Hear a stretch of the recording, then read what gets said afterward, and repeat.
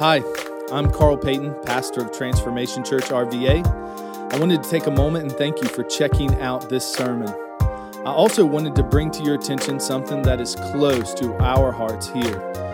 While our team has prayed that this message would stir within you a desire to know more about Jesus and be more like Him, our desire is that it would only be supplemental to your faith journey and not replace the church and faith community God has called you to be a part of locally. With that said, engage with us over the next 30 to 40 minutes as we dig into the Word of God proclaimed. So this is Q&A Sunday. So this is maybe a different service than you're used to. Hold on. Hold on, guys. Okay, that's as high as it gets, Woody. They have to see me over the table. Hey, so just a couple things about Q&A Sunday. So there's going to be a questions that will pop up on the screen. We have a couple pre-questions that came up and that we're going to start with, and we're going to kind of go from there. Hey, remind me next time to get a shorter table. Hey, get a shorter table next time. Okay, hey, can you remind me?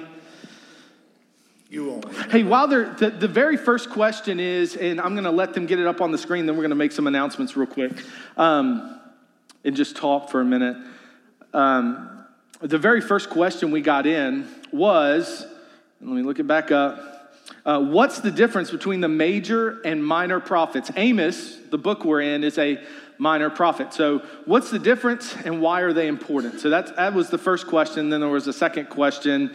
What does our role as Christians look like in responding to current events and the things we see in the world around us? So while you guys formulate, a couple things coming up. June 5th. Everybody hold up 5. We're going to be doing something different starting June 5th, and that is going to be a prayer time, a time of prayer here in the sanctuary prior to service beginning. If you want to help us pray for the service, begin building an expectation of God's presence here in our own hearts, and that's going to be 10 minutes prior to the 5-minute countdown. So starting at 9:45 on June 5th, a.m., we are going to have prayer in here. We're going to shut the doors. There are going to be prayer prompts and scriptures on the screen. And we're just going to take 10 minutes prior to our service every Sunday to pray for those who are coming, for God's will to be done, and for Him to continue to stir our hearts. So if you would like to be a part of that time, you can come in and pray. And then at 5 minutes till, we'll open the doors and the rush begins. Because some of y'all 10:10, 10:15 folks, y'all will get in then. Y'all will get in at 10:10, 15. I'd encourage you to come early, and by early I mean on time. Is that okay? Oh, okay. I just don't want to get in trouble. So the elders make me nervous up here. I'll just be honest with you. You should be. The other thing that we wanted to address right before we get started is, so last weekend, we had services, and then Sunday night I was made aware of some things going on around the country that really tied into what we're studying in Amos. Last Saturday, a white supremacist drives hundreds of miles to a black neighborhood and shoots up a black grocery store in a black community out of pure hatred.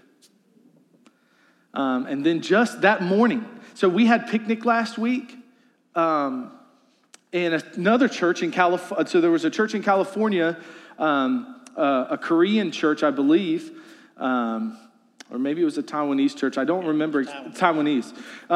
It was a Presbyterian church having an after-church kind of get-together. And another hate crime occurred. Someone drove to there specifically to shoot. Now, they hogtied that fella. So, yeah, I was like, wow, that's impressive. But at the same time, there was a loss of life and 3 wounded. the elders, the staff, the leadership of this church want to be abundantly clear that white supremacy is evil and wicked. Any sort of looking on someone else of a different ethnicity with disregard or dismissal or hate is wicked according to the book. It's sinful, it's evil, and it's something we will not stand for here. So if you have that in your heart today, I would encourage you to repent and come to the Lord. Yeah. But then also, the reason we're saying something is because of Amos. In our study of seeing injustices, one of the things we want to make sure we are clear on is that one of the things that perpetuates that type of thought is silence. And so we don't want to be silent about these things that we see, this wickedness. We want to expose it. Many people are content to leave sin and evil covered up. You know that's your tendency. That's been your tendency since you were a kid. That you sin, you mess up, you do bad things, and you want to cover it. That's what Adam and Eve did, right? They sinned and they covered. The only way to freedom is by exposing it, condemning it, and repenting of it. That belongs to all of those things. And the other thing is, in churches where there is silence around it, our black brothers and sisters feel like we don't want them to feel alone in this, and that it's unseen. So I want you to know that we, as a church, condemn all of those things and point our eyes towards Christ, who is the ultimate reconciler and the only one who can resolve the heart, the wickedness of the heart. Is there anything you guys wanted to say on those terms? Listen, when you walk in here, God says he's no respecter of persons. And we love each and every person that comes here. And we're so glad you're here. And when we say that, we mean that. And I think this church, since I've been here for about 28 years, when you walk through those doors, you can tell there's a difference.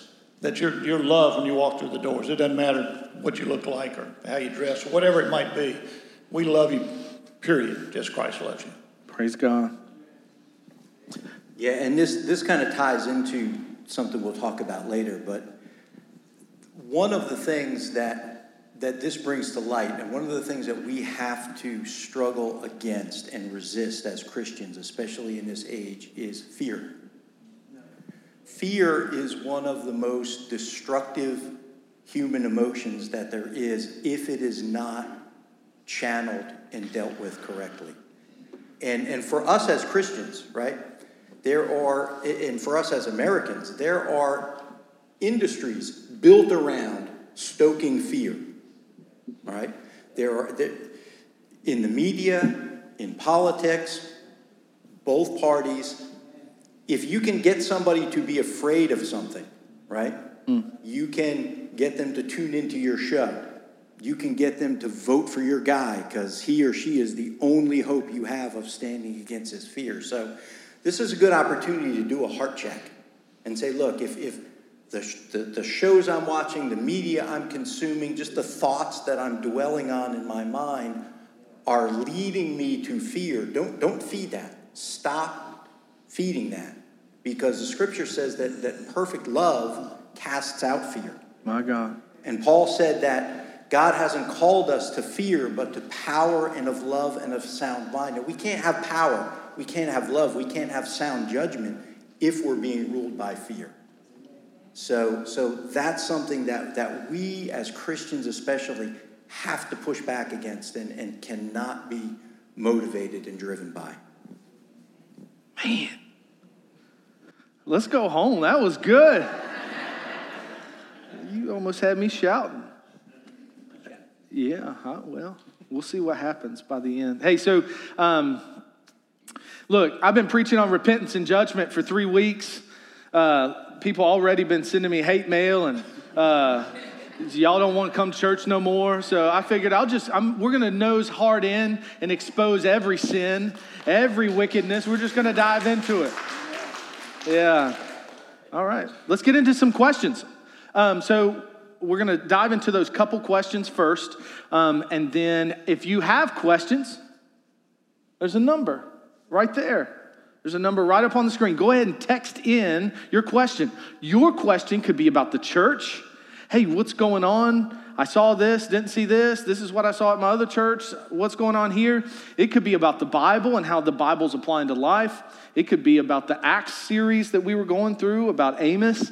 Ask your questions. I don't know if we'll get to all of them, but all of them will get some sort of response today, even if it's after the service. So let's go to the first question. What's the difference between the major and minor prophets? Bill, you want to start? Size. No, seriously, that's the difference. So in the Old Testament, we have a section of the Old Testament called the prophets, okay? And Isaiah, Jeremiah, Ezekiel, Daniel, those are referred to as the major prophets because those books are longer. Mm-hmm.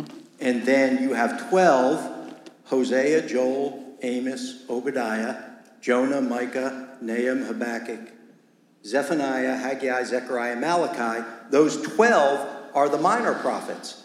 And they are referred to as the minor prophets because they're smaller books. But all of them, why are they important? Well, first of all, they're important because they're an inspired word of God. Yeah. But the place that they have, and this is particularly what we've been seeing in Amos, is they apply the principles of God's mercy and God's judgment to specific historical situations. And so there's tremendous amount of instruction and encouragement that we can derive from the minor prophets. Man, that's good. And the only reason I can recite all those minor prophets is because we taught our kids when they were real little a song to use to memorize the books of the Old Testament. And no joke, every single time I'm flipping through the Old Testament, I'm humming that song in my head. Well, let's hear it, Bill. What key do you? Not going to happen.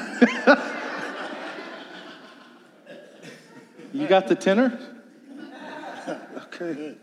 No, that's beautiful. The only thing I would add to that is not only the books in size physically, there's a difference there. There's also content. The content is much broader in the major, covering more people, and the focuses aren't as narrow as like Amos. We're going through Amos, a minor prophet, and his focus is repentance and judgment around injustice, justice issues, mercy issues. So it's very targeted. Those major prophets are a little bit broader in scope. And so that's great. You want to say anything?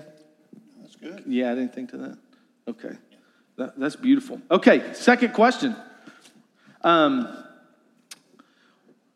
And I just sent this to them, so they're going to try and get it up on the screen. What does our role as Christians look like in responding to current events and the things we see in the world around us? Yeah, go ahead. Well, our role is extremely important. Whether you like it or not, we're being watched. If you're a Christian, you're living that life, they're trying to find a reason to blame you for everything that's going on. You know, those hypocritic, self-righteous, look down on me Christians that think they're better than me. So everybody's watching you, okay? So the first thing that I would ask you is, how big is your God? How big is God? Is he bigger than the circumstances? He's bigger than any circumstance. He's created this whole thing, okay? So our attitude towards what's going on, if we throw our hands up and say, oh, woe is me, what's the world going to think? Why would I want to be like those guys? They're just like me. So our attitude determines really a lot of things. We're doing a Bible study in Thessalonians this week, and the Thessalonians were... Paul didn't get to spend a lot of time there, but when he was there, the message took root. And they went out and spread the word. And they lived lives beyond reproach. People noticed it. Very, very effective. So my question is, how effective are you? Are you throwing your hands up and saying, oh, woe is me?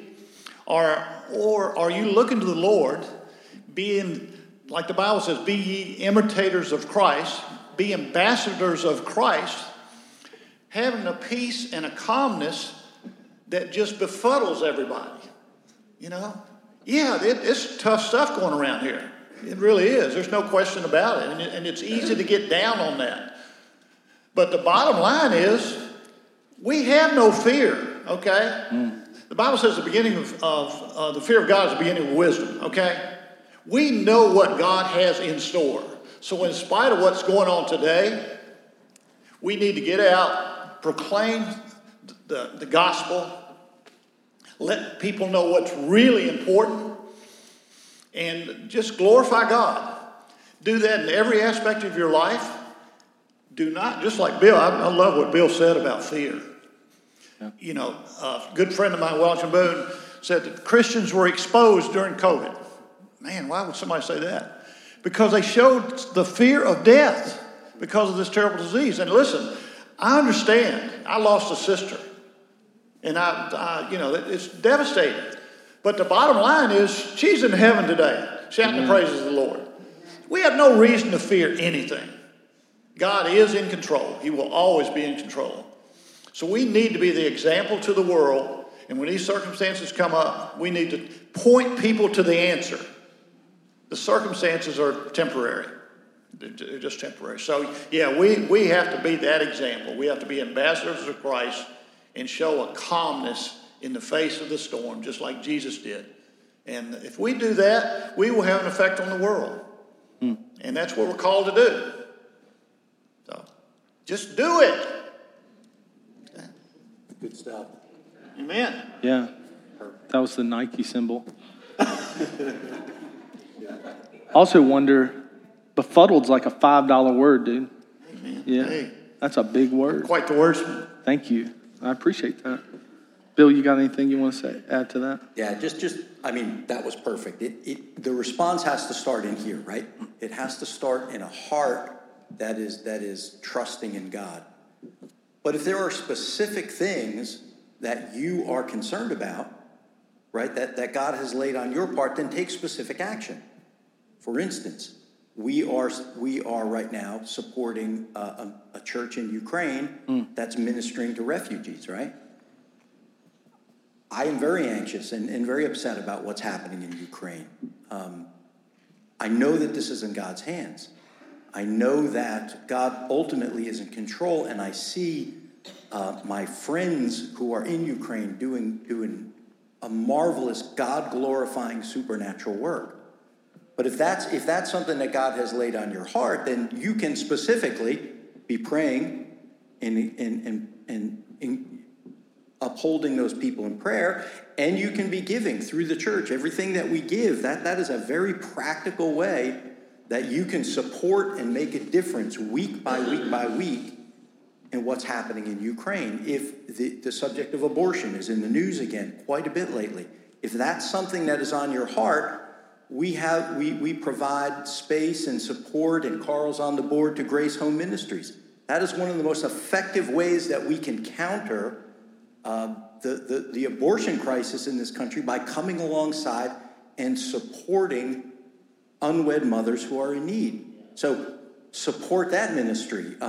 See what you can do to be involved with that ministry. But let that concern and let that peace in your heart turn into some action. Yeah, the only thing, 3 scriptures came to mind on this particular question. What is our position? What is our,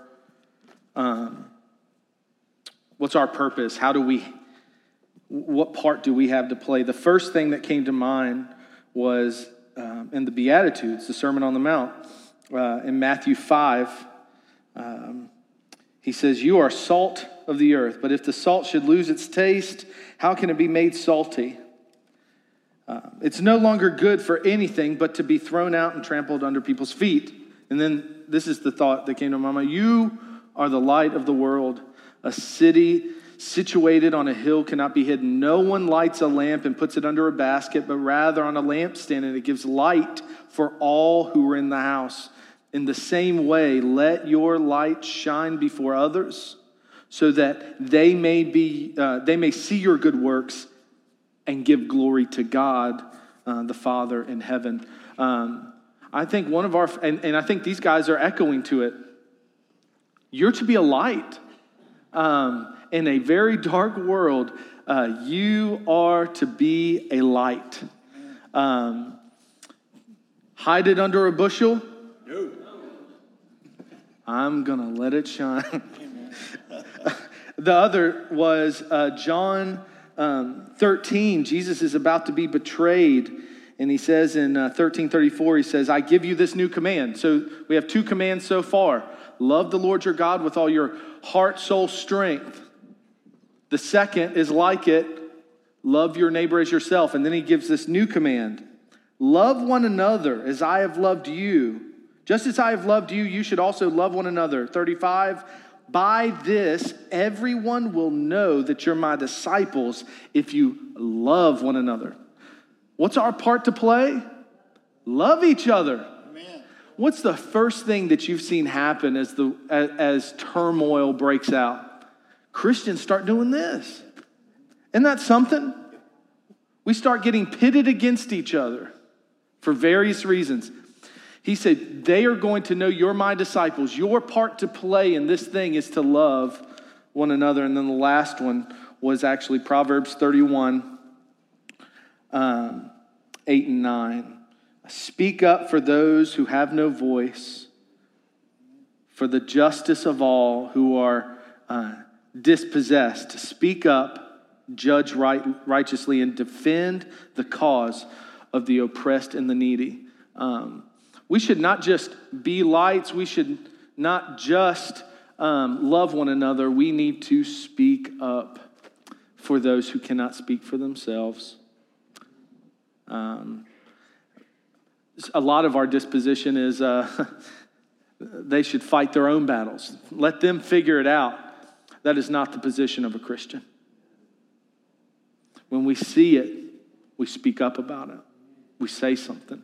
We do something. We're not just a people of our word. So that's good. Next question. You ready for this one? You guys are probably closer to it than I am. Does the Bible take a stance on cremation? It's cold.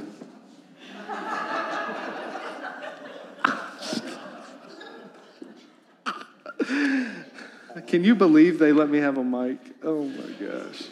Hey, so what's the Bible say about cremation? Does it say anything? Anything come to mind about there? I'm assuming kind of the background behind some of their question. Maybe there's some questions about what happens with the body after you die.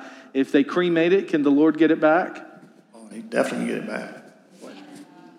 He took the dry bones and brought them back to life. So yeah, he could take ashes and bring them back. Honestly, I don't know if anything in the Bible says anything against cremation, because we're a spirit when we go to heaven. So I don't think there's anything against that. It makes me laugh, though. I think about Dennis Tucker. He once said, I spent my whole life trying to avoid the fire, so I'm not going to be cremated. But I think in reality, whether you get cremated or whatever you decide to do, it makes no difference. The Lord, you're going to heaven, you're going to heaven. He's going to get you there. I'm okay with the transporter, okay? Yeah. You have anything, Bill? Yeah, no, I agree with that. I don't think that's something that the Bible takes a hard line on. I know some Christians who take a very hard line on that. Yeah. And it's important to remember that how we treat our bodies and how we treat the bodies of those who have died, that shows honor and that shows respect. Yeah. Okay, so that's important. In the scriptures we do see, for instance, when Jesus died, his disciples, the women who followed him in particular, were very, very concerned to make sure that his body was treated with respect, right? And There are some passages in the Old Testament that seem to lean towards a body being burned is a sign of judgment. I'm not sure you can take a hard line on that. But the important thing is to remember that what we do and how we treat people who have died and the respect that we show to them is extremely important. But I don't think anybody's conscience should be bound that there is one specific way to go about that burial process. That's good. And you say this all the time, and this helps encourage me. You, Bill, you're so good at reminding me of this. Where the Bible doesn't have a clear yes or no, where the Bible isn't clear, we cling to the things that are clear.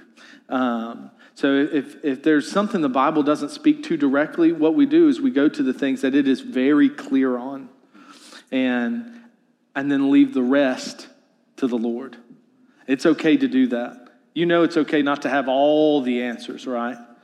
Yeah, it's okay. And the Bible causes us to live in a sort of tension in the already but not yet. But yeah, where the Bible is clear, we want to cling to that and then kind of use those clear things to help us on the unclear things.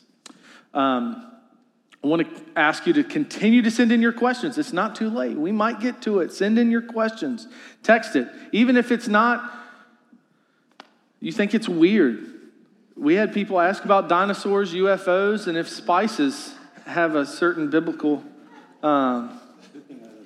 yeah. You think there's UFOs? Oh, okay. Well, okay. All right. We'll skip. Let's not go down that rabbit hole. Okay. All right, next question. Here it is. How will the church support women in need if Roe versus Wade gets overturned, which will disproportionately affect women in poverty? That's a great question. I'll read it again. How will the church support women in need if Roe gets overturned, which will disproportionately affect women in poverty? I'll jump in on this one first. Two things. One, us being a pro-life church, we say this a lot.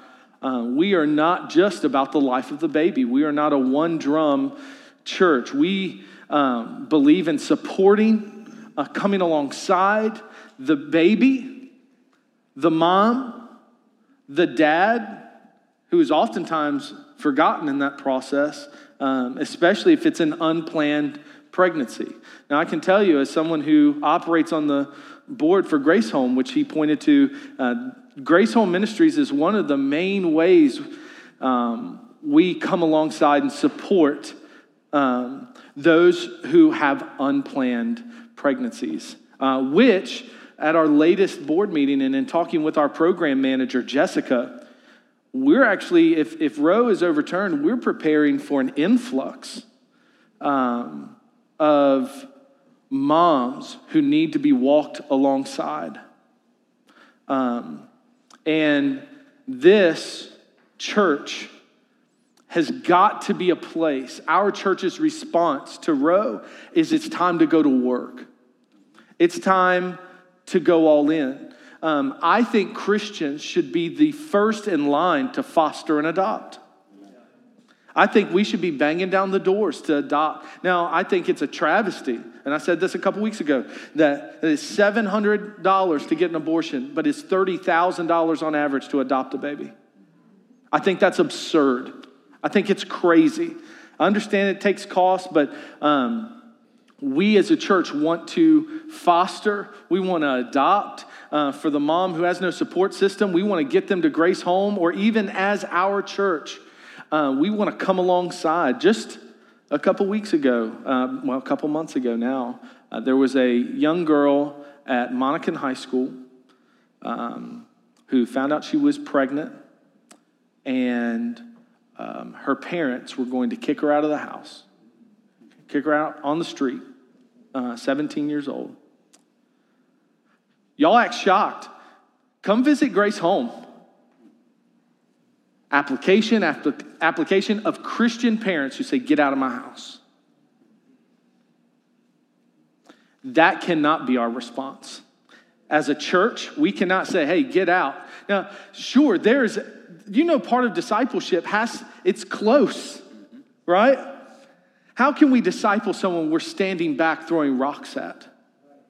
How can we win people to the Lord from a distance? We don't. We win them side by side. And so I can tell you as a church, we want to foster, we want to adopt. Kirsten and I have an open door at our house. We said, hey, if a young woman ever comes to us, young or old, unplanned pregnancies don't discriminate on age. If that baby needs a home, I don't care how many we end up with, a whole herd of children.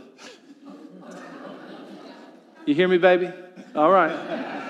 But even then, with this young girl, who reached out to Grace Home through a small group at another church.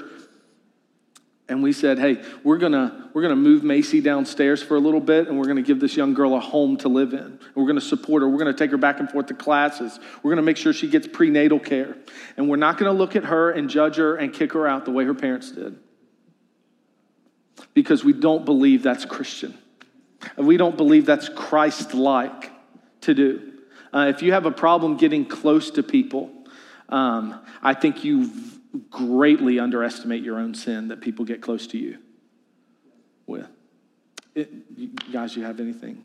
Yeah, well, first of all, whoever asked that question, I want to commend you because that is the right question to be asking right now. Amen. How do we get involved? How do we support women in need?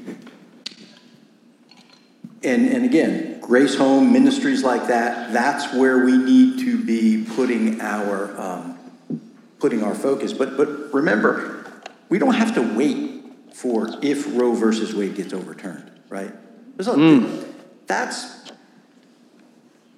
Let's just act right now like it is, all right? Let's just, starting today, let's just all act like it's overturned and every woman who's in a crisis pregnancy needs our help and needs our support, and see what kind of difference that makes. If Christians, just in the state of Virginia, there are enough Christians that if Christians got involved in foster care and adoption, we could pretty much clean out the foster care system, right? I mean, wow. What kind of an impact would that make? So we don't have to wait.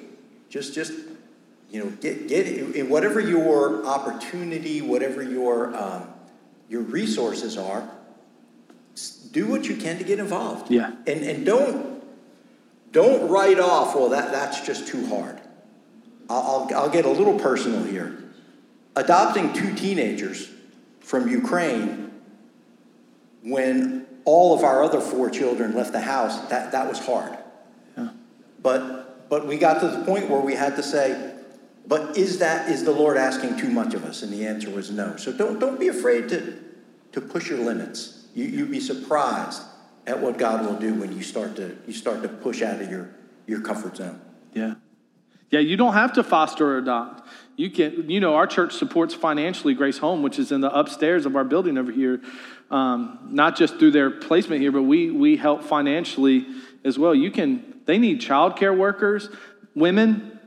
We need mentors. We offer training for those mentors to walk alongside these young ladies. We have a pipeline of women already that are going to start the program in the fall. Do you have anything on that? The only thing I would say is just let God do the judging and love them, period.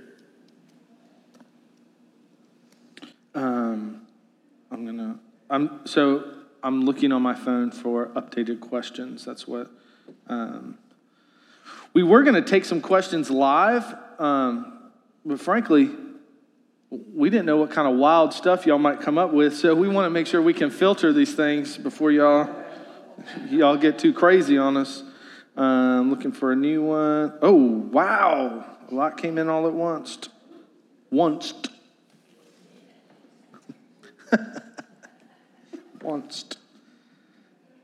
Okay.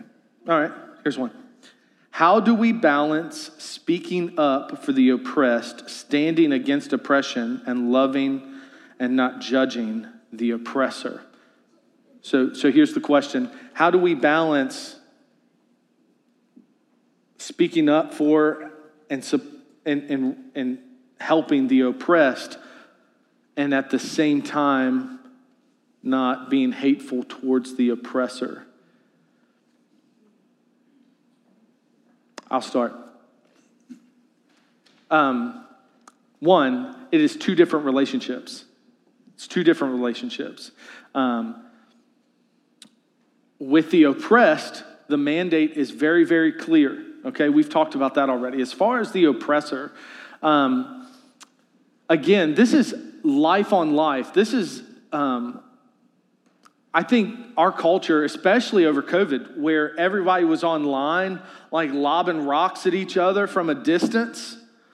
I saw a meme the other day. It's like too many people got comfortable online because they say things that if they said in person, they might get slapped in the mouth. So as far as not judging the oppressor, you're not the judge anyway. So I'd make sure a lot of folks who enter into that category and start placing themselves in a different category than other people, I think that's something to be wary of. But there is a way to love and support the oppressed and at the same time call others to repentance in a grace and love-filled way. I'll tell you, it's an uncomfortable conversation. And also, there's times where conversations are just going to be uncomfortable. So if you're just trying to avoid confrontation altogether, I think you're going to be at a loss. You're either not going to stand up for the oppressed, or you're not going to call out sin. And both have to be done. But there's a way to call out sin and claim that hope they have in Christ. Okay? Even the oppressor has hope in Christ. So I think it's relational in basis, but then also I think Scripture's pretty clear on how we handle sinfulness in others and standing up for the oppressed. What do you think? Well, let's talk about judging the oppressor, okay? Yeah, that's the main question. You have to be very careful with that, okay? Because there are some things that people do that are absolutely 100% wrong. And to point that out is not judging, all right? It's not judging in the negative sense. To point out that someone is doing something that is sinful and that is wrong, that's not judging. But how do you call that out? You're absolutely right. Do you just lob things online, right, and make statements online? Or if you're in a position where you actually have the opportunity to speak to that person, do you take the uncomfortable step of talking face by face? You know, when I grew up, you always had that. I probably shouldn't say this, but there was an old saying that said, "Never let your mouth write a check that your fist can't cash." I like made that mistake more than once and had the marks together. You used to be 6 foot tall. The thing is, this has to be a personal, right? A personal relationship. Now, and again, if we want to tie this back to something specific, can I look at Vladimir Putin, for instance, let's throw out a name, and say that what he's doing is absolutely evil in the eyes of God and in the eyes of men? Absolutely. The way I pray for him is a whole lot different than the way I pray for, say, Volodymyr Zelensky, right?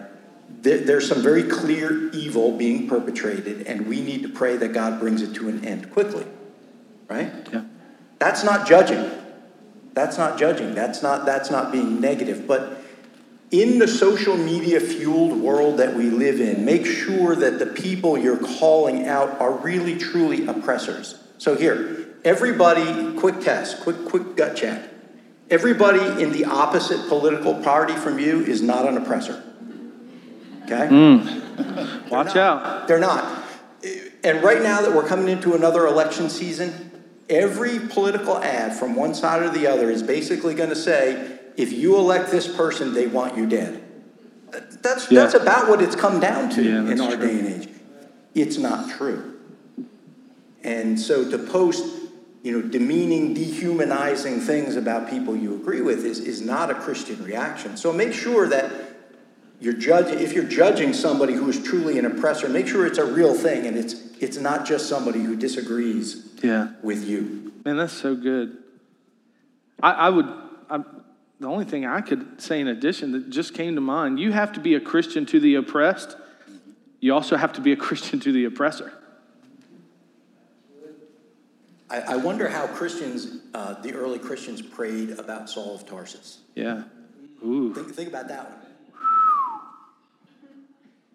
Yo, this dude in church just killed somebody. Yeah.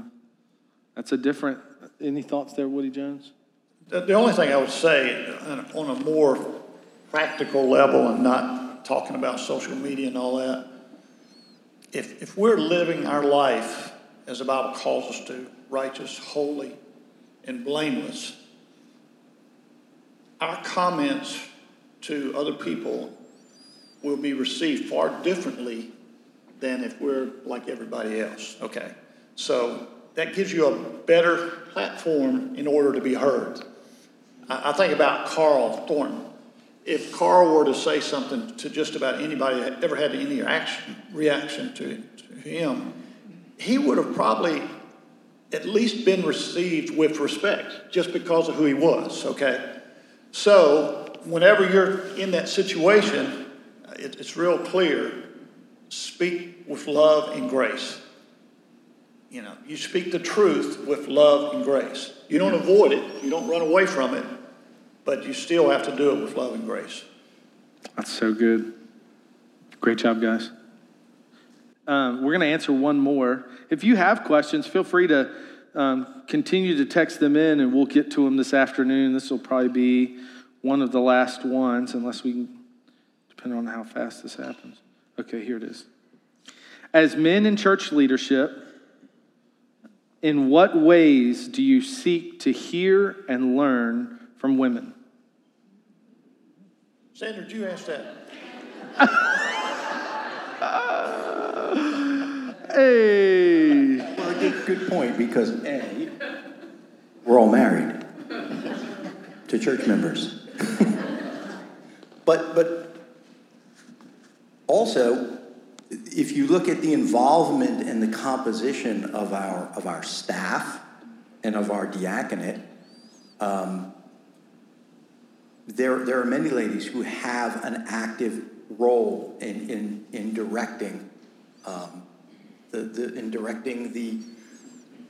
the activities and the direction of the church. Okay, yeah. I think that's one very practical way that we do that. We do believe, based on our understanding of the Scripture, that the office of elder is something that is reserved to men.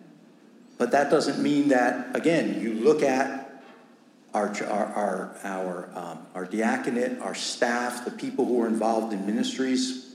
I think we're making an effort to make sure that not just men, women, but everybody has a voice and has input and has something to contribute. That's good. Well, I'm so glad that question was asked, believe it or not. Gives me a perfect example. We just paid tribute to Annette. I can't think of a more positive role model, male or female, than Annette. Great woman of prayer, very humble. If Annette says something, I'm going to listen, okay? Because she has wisdom. She has wisdom. And my wife has great discernment. Maybe other than picking a mate. Yeah, that's what I was going to say. That's what I was going to say. She had one slip up. Yeah, she's not perfect. But women offer a different perspective because we're different. Yeah. And we need to listen to different perspectives. So we would be so foolish not to listen to the wise women of our congregation. Yeah. That would just be silly. The Bible says if we lack wisdom, we ask and he'll give it to us. He puts people around us, and these precious ladies like my wife and Annette, I can think of so many that are here. We need to take advantage of that. And I promise you, I don't know of anybody here that's in leadership that's not of that mind bent. We do that. We're not, just because you're a woman, we're going to cut you off. No way in the world. In fact, we're probably going to listen to you a little more intently than we would be for me, especially with Carl. But wow. No, just kidding. Shots fired. No, but listen, we respect you. There's no question about it. We want, the biggest problem I think that some women have, you won't offer it. You will not offer that wisdom to us. Trust me, if you bring it to me, I want to listen, because I have no illusions of having all the answers by any means. And I need all the help I can get. And God puts people in our lives that will give us wisdom. Don't push that away. That's good. You had something, Bill? Not to add to that. Okay. Just kind of something Okay. Wrap up. Got it. So as a church, we talk about the question specifically is, what ways do you seek to hear and learn?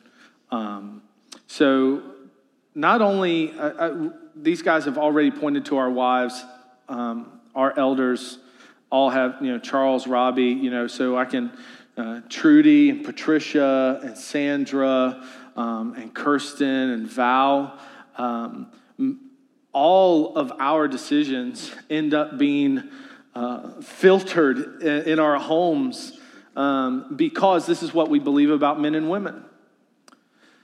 That God created us equal in dignity, value, and worth. That in that equal state, He created us distinct and beautiful to complement one another. And so the ways men lead out are different than the ways women lead out. And I think we know we're different just by nature. But we seek ways to do that via half of our deacon team. He pointed to it. That's the diaconate. That's what he said, diaconate. It's our deacon team. Are women. And that is on purpose. It's not an accident. That's on purpose. The majority of our staff are women. And it's not simply because we were trying to check a let's get women in leadership box. It's because they are qualified and their voices are ones we wanted to hear and influence the direction of the church. We've been talking about mentorship, wanting to get mentorship. We got a connect card from Julie. You know what I did the other day while I was cutting grass? I called Julie on my way to one of our stops.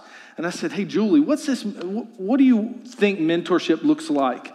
And Julie poured into my heart, poured into my mind some of her experiences that's going to help shape our mentorship program.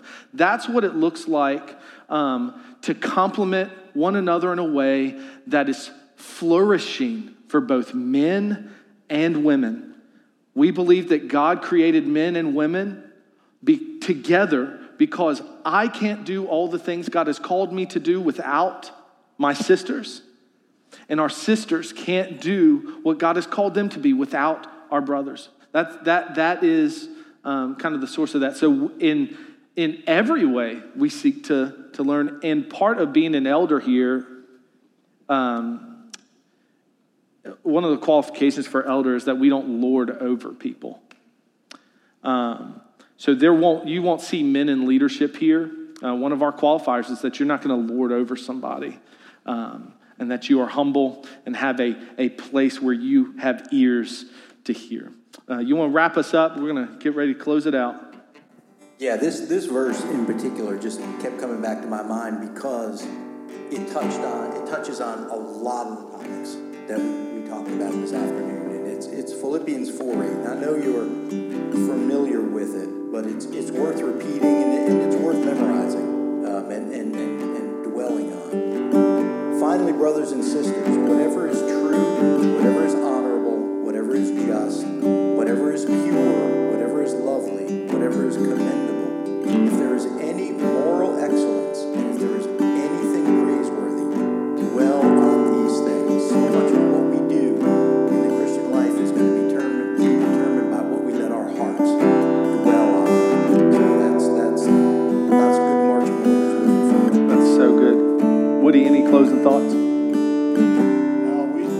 We appreciate your questions, and our elder board loves this church. We are seeking to bring everybody in one accord, and what Bill just said, that is the key right there. Are you thinking about the things of the Lord? Because when you start there, everything else will fall into place. And I'm just so thankful that I call so many of you my friends, and that God's given me the opportunity to lead a little bit, and to shepherd, and to minister. And I just thank God every day for putting me right here and being with these men. It's just a special privilege to do that, and I do not take it lightly. As we close, my friend Roger is going to come up and close us out. I want to thank a couple people. I want to thank our media team today. They were back there keeping a check on feedback. We were getting up here because of all these mics, and then my wife, she's always on top of them slides, typing and all that stuff. And Frederick as well, man. You're graduating this week.